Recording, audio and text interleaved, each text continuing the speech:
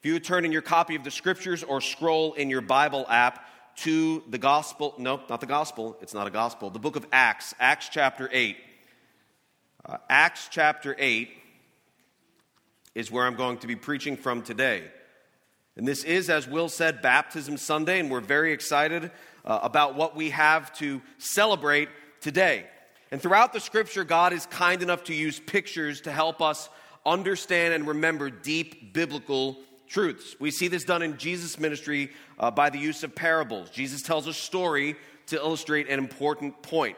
You may forget a theological treatise regarding compassion, but you won't soon forget the parable of the Good Samaritan. When I forget how God thinks and feels about me as a wayward sinner, I can remember the parable of the prodigal son, how the father ran towards the son, how he gave him a ring and a robe of honor, how he threw a party for the son that came home seeking forgiveness. Stories are powerful. They always have been. Pictures are powerful. And today is a special service for us as we celebrate baptism, an ordinance modeled for us by Christ himself and given to us that we might remember who we are, who he is, what he's done, and why that's great and worth celebrating.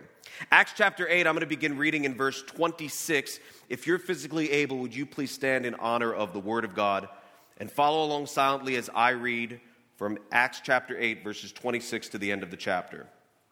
This is what the Word of God says. Now an angel of the Lord said to Philip, "Rise and go toward the south to the road that goes down from Jerusalem to Gaza. This is a desert place." And he rose and went. And there was an Ethiopian, a eunuch, a court official of Candace, queen of the Ethiopians, who was in charge of all her treasure. He had come to Jerusalem to worship and was returning, seated in his chariot, and he was reading the prophet Isaiah. And the Spirit said to Philip, "Go over and join his chariot." So Philip ran to him and heard him reading the prophet and asked, "Do you understand what you're reading?" And he said, "How can I unless someone guides me?" And he invited Philip to come up and sit with him. Now the passage of the scripture that he was reading was this: "Like a sheep he was led to the slaughter, and like a lamb before its shearer is silent, so he opens not his mouth. In his humiliation justice was denied him. Who can describe his generation? For his life is taken away from the earth." And the eunuch said to Philip, "About whom, I ask you, does this prophet say this? About himself or about someone else?" Then Philip opened his mouth, and beginning with this scripture, he told him the good news about Jesus. And as they were going along the road, they came to some water, and the eunuch said, "See, here is water. What prevents me from being baptized?" And he commanded the chariot to stop, and they both went down into the water, Philip and the eunuch, and he baptized him. And when they came up out of the water, the Spirit of the Lord carried Philip away, and the eunuch saw him no more and went on his way rejoicing. But Philip found himself at Azotus. As he passed through, he preached the gospel to all the towns until he came to Caesarea. This is the word of the Lord. You may be seated. Here's what I've experienced over the years. That if you take 10 people and you put them in a room and you ask them to explain baptism, it's not uncommon for you to get about a baker's dozen worth of answers.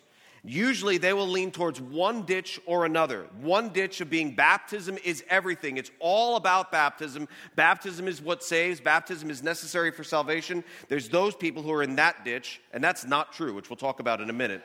But then there's another ditch, which is like, not baptism is everything, but baptism is nothing. It really doesn't matter if you're baptized because we're saved by grace through faith, and it's not by works, so then it doesn't matter at all. And what we're looking to do is to keep it between the ditches. We want to find the biblical middle of what baptism is. And so what I've decided to do is do a really quick 8-point sermon because we have to keep the sermon short. And so for some reason, 8 points made sense to me as I prepared. We'll see if that works out well. But anyway, I want to do this for a couple of reasons.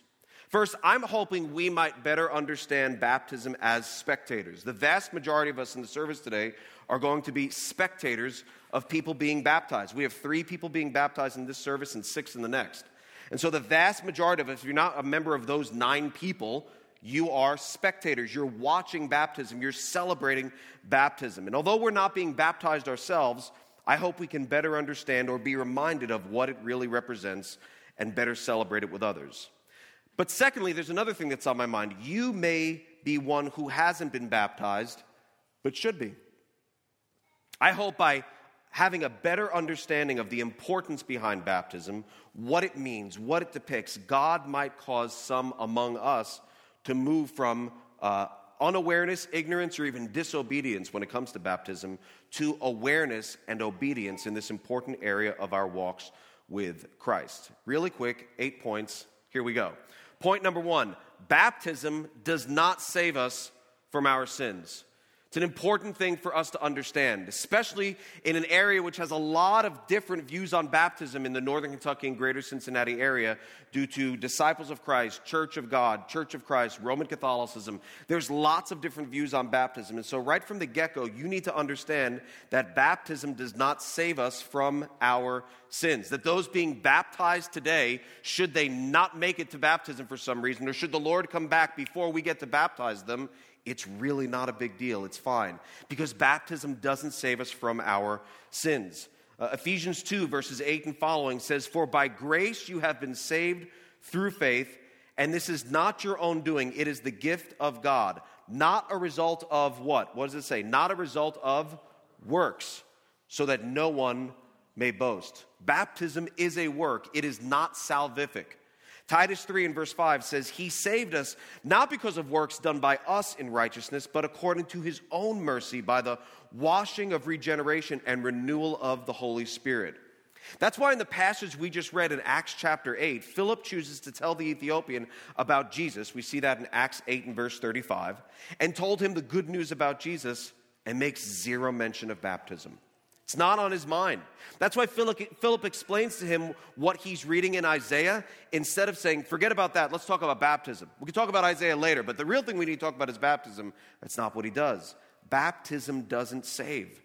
That's why when Paul lays out the gospel in 1 Corinthians chapter 15, he speaks of Christ's death, Christ's burial, and resurrection, and moves on. He makes no mention of baptism whatsoever.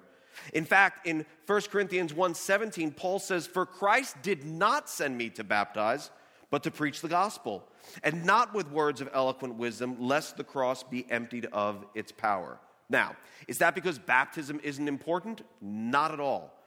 It's because it's not of first importance, because the gospel is of first importance. The good news of Jesus Christ, who was born, lived a perfect life, and died on the cross for sinners like you and like me, and was raised on the third day. Only Jesus saves. Point number 1, baptism doesn't save. Point number 2, baptism does symbolize our salvation. And for that, I want to ask you to flip over to Romans chapter 6. Romans chapter 6.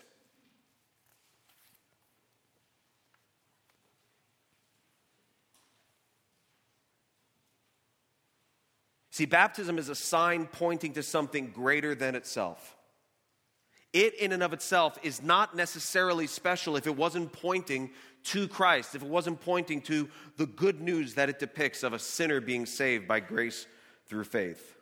Take a look at Romans chapter 6, beginning in verse 1. "What shall we say then? Are we to continue in sin that grace may abound? By no means. How can we who died to sin still live in it? Do you not know that all of us who have been baptized into Christ Jesus were baptized into his death? We were buried therefore with him by baptism into death, in order that just as Christ was raised from the dead by the glory of the Father, we too might walk in newness of life." When someone is immersed in baptism, so much is illustrated. First is the obvious. They go from being dry to being wet.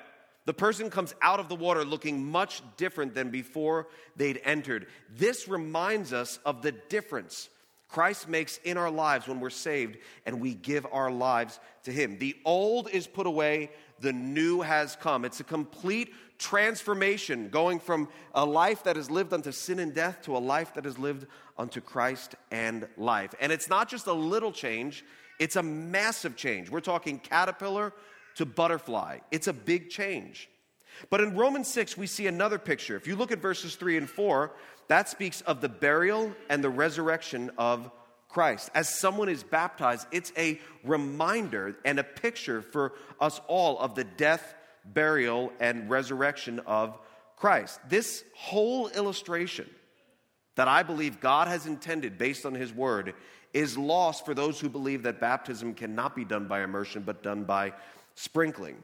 Now, first of all, the primary use of the Greek word for baptism actually means to dip or to plunge or to immerse. It's not a biblical word. It's not a Christian word. You would say in the Greek, like, oh, those dishes need soak, so go baptize them. We wouldn't say the word baptize, but go submerge them. Go let them soak. And it's kind of gets you out of doing the dishes. No, I'm letting them soak, really. They just need to really soak.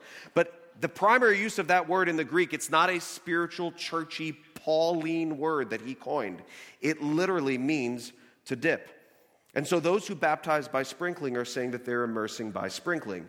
If that doesn't make sense to you, that's because it doesn't make sense. And that's not me being like mean to Presbyterians or anything, like love you, we're in the family of God, everybody's got weird cousins, it's fine. But what I'm saying is that's not what we see in the Bible when it comes to baptism. It's not just potato. There's a whole illustration and a whole picture that the Lord, I believe, has ordained for us through baptism by immersion.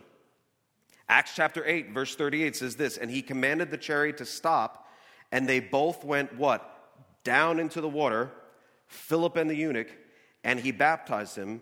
And when they came up out of the water, the Spirit of the Lord carried Philip away. Evidenced by the fact that Philip baptized him in the water, that they both went in the water, that they both came up out of the water. They wouldn't enter the water just to be sprinkled, even as people who believe in sprinkling baptism nowadays don't enter water. They just sprinkle.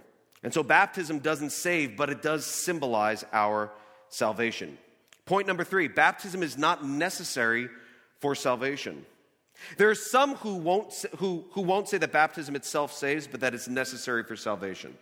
I know that's weird, but I've come across that many, many times. Most churches called the Churches of Christ or Disciples of God or Christian churches or Church of God hold to this belief. They won't outright say that baptism saves. Like Roman Catholics believe that baptism removes the original sin with which we are born. They won't say that, but they'll say that it's an essential part of the salvation process. They'll keep their baptistry filled at all times, even run it with a pool filter at all times, so that at any time, I'm not kidding, at any time, day or night, if someone professes Christ, they can be baptized immediately. Why? Because they believe baptism is an essential part of salvation.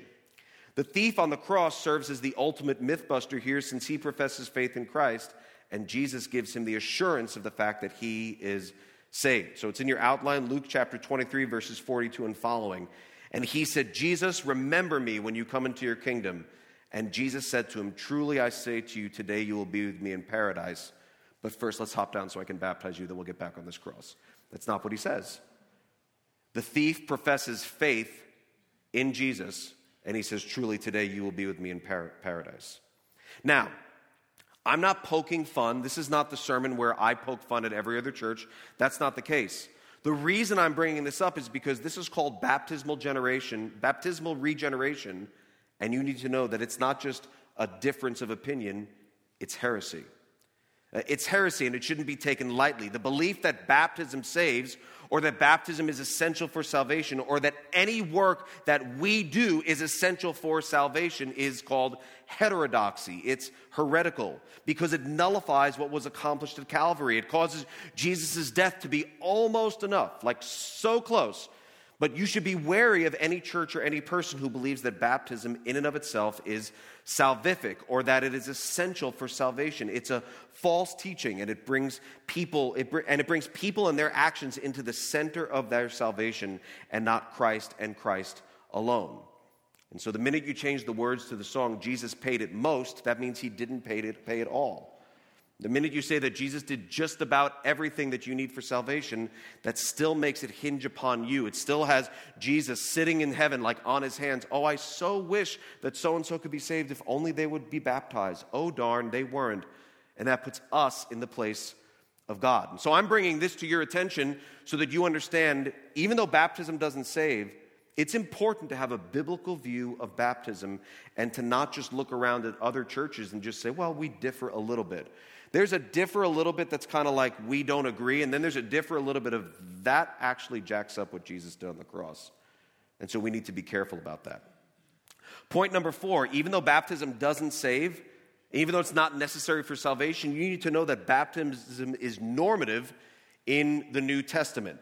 Baptism is beyond a doubt the norm for the New Testament Christian. In other words, it was normative for Christians to be saved and be baptized, for one to profess faith in Christ and to fairly soon afterwards be baptized. If you look at Acts chapter 8 in the section of scripture I read earlier, it says this in verse 36. And as they were going along the road, they came to some water, and the eunuch said, "See, here is water. What prevents me from being baptized?" Like, I'm ready. I'm in. I believe. Let's do this. Later on in Acts chapter 9 and verse 18, talking about the conversion of Saul, and immediately something like scales fell from his eyes, and he regained his sight. Then he rose and was baptized, and taking food he was strengthened. Baptism is special, but it's not just for special Christians. This is not a step that just the Green Beret Christians do. These are the serious Christians. Baptism isn't just for a certain group of Christians. It's not just for the serious Christians or the devout Christians or the extra holy Christian or anything like that. You need to know this, that if you're a Christian, if you love Jesus and trust in him for salvation and you've not been baptized, that's not normal. I'm not saying you're not saved. I'm just saying that's actually not the normative pattern that you see throughout the New Testament. Baptism isn't necessary for salvation, but it is most definitely normative for a Christian to be baptized and to publicly profess their faith in doing so. Point number 5, baptism is not for babies. There are no biblical examples of anyone being baptized apart from belief in Christ, not even babies. You say, where's your biblical evidence? I just said there's no biblical example of babies being baptized or anybody being baptized apart from faith and salvation. So the burden of proof is on the baby baptizers, not on those of us who say there's not. Moving on to point number 6. Point number 6, baptism is for believers, just like you and me. Acts 8 and verse 12 says this, "But when they believed Philip as he preached the good news about the kingdom of God and the name of Jesus Christ, they were baptized, both men and women." When they believed, they were baptized. Even Simon himself believed, and after being baptized, he continued with Philip. And so baptism is something that follows belief as people say, no, I'm really all in. I'm really putting my faith and trust in Jesus Christ for salvation, and I want people to know that. Point number 7, baptism makes us more like Jesus since he was baptized. Matthew 3 and verse 16, it says, "And when Jesus was baptized." We become more like Christ because we're doing something that he did. We have one more area of our life that we've brought into line with Jesus Christ, in alignment with how he lived his life. And finally, point number 8, baptism grows us in our obedience to Jesus, because one of Jesus' last words in the Great Commission in Matthew chapter 28 and verse 19 says, "Go therefore, make disciples of all nations, baptizing them in the name of the Father and of the Son and of the Holy Spirit, teaching them all that I have commanded you." And so Jesus, his last words, people's last words usually are really important. We remember, we lean in, we listen, we care. And one of Jesus' last words that he said to his disciples was, "Go, make disciples, and baptize them." Because this depicts what Jesus Christ is going to do for sinners. Or what Jesus Christ has done for sinners. This reminds us, because we're fickle, finite people and we easily forget. Even as we sang today, prone to what? Prone to remember? No, prone to what? Wander. Lord, I feel it. Prone to leave the God I love. It's a reminder for us through these ordinances of what Jesus Christ did for sinners like you and like me. And I think it's an important thing to remember that we're doing something not only that we were commanded to do, but also doing something that Jesus himself did.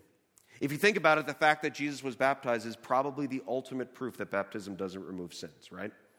Because Jesus himself was not a sinner, and therefore he wouldn't be baptized. So if that was the purpose of baptism, Jesus wouldn't have participated in it. And so Jesus being baptized sets an example for us, because Jesus is doing something, as he says, to fulfill all righteousness. And Jesus basically was saying, I believe in me. I believe in what I'm going to do. I believe in my mission. I believe in the fact that I'm going to die on the cross for sinners like you and like me, and I'm going to fully pay the wrath of God that was headed towards sinners like you and like me. And I believe I'm going to be buried, and I believe I'm going to be raised to life on the third day. And that's what people who are being baptized believe. Just like Jesus believed. Jesus believed in himself, and people believing in Jesus are baptized. What about you? Maybe because baptism doesn't do anything for the believer, you haven't taken it seriously enough to do it. And if you're a Christian, I hope you'll reconsider being baptized the next time we do so, as we'd love to celebrate Christ having saved you, and for you to take an important step in obedience to your Savior and his word. But maybe you're sitting here and you're not really understanding what even is going on. And you're like, I visited this church, and they sing, they raise their hands, there's a hot tub up front. I don't know what I'm doing. I don't know why I'm here. This is kind of weird. Maybe that's because you're unfamiliar with baptism or Christianity altogether. And honestly, if that's you, you've really come to the right place on the right day. You see, we believe that our first parents, Adam and Eve, sinned against God. And that as a result of their sin, although they were created perfectly and were not sinners by nature, they became sinners by choice. And therefore, Adam, who didn't just represent himself, but represented all of mankind, his sin has been transferred to each and every one of us. And we are therefore sinners by nature, and therefore sinners by choice. And therefore, each and every one of us cannot have a relationship with God, whether we would like one or not. We can't get rid of that sinful nature. Our good can never outweigh our bad. Or if you're a baseball fan, you know all it takes is one time that you don't make it on base, and you'll never bat 1,000 again for that season. And so God is holy and perfect and righteous and demands perfect holiness, perfect obedience, none of which we are capable of ever doing, ever. And so instead of just leaving us hell-bound and hell-deserving like we are, God sent his Son into this world through the womb of a virgin who lived a perfect life and who would die on the cross for sinners like you and like me. And because Jesus' father was not a human father but was a heavenly father, he did not have that sinful nature. And because Jesus did not have that sinful nature, even though he was tempted in all ways like we are, he never sinned. And so when Jesus died on the cross, he really could be a perfect, holy, wrath-absorbing sacrifice for sinners like you and like me. And so it's not that God chose to overlook the sins of the people that you're seeing baptized today. Not at all. God never overlooked them. He already paid for them. Jesus paid for their sins. It's not that God just doesn't collect. Believe you me, God will collect. He is owed death for every sinner. The Bible says the wages of sin is death, but the gift of God is eternal life. Every single one of us will pay our sin debt, either through Jesus Christ's death on the cross or through our eternal death in hell. But God will collect. But the good news is God sent his Son to die on the cross for sinners like you and like me. And that as he hung on that cross, he absorbed the wrath that was headed for a sinner like me, that was headed for a sinner like you. He absorbed that which is the equivalent of an eternity in hell. And God, for the first time, was not Jesus' loving father, but was his judge on my behalf. He was absorbing the punishment that I deserved, that you deserve. And he poured out his wrath upon Jesus. And God was satisfied because he did take out his wrath upon Jesus as a substitute for my sin. And Jesus died. And Jesus was buried. And he was buried for 3 days. But on the third day, he walked out of the grave. He rose from the dead. And he appeared to his disciples and up to 500 people at once. And he lived on the earth for another 40 days. And then he ascended into heaven and is seated at the right hand of the Father. And will come again in glory to judge the living and the dead, and his kingdom will have no end. Someone say amen. Amen. That is the gospel. That's the good news. And if you have never heard or understood the gospel before, the best news that we could ever share with you, it's my hope and prayer that you would believe on Jesus Christ for salvation today.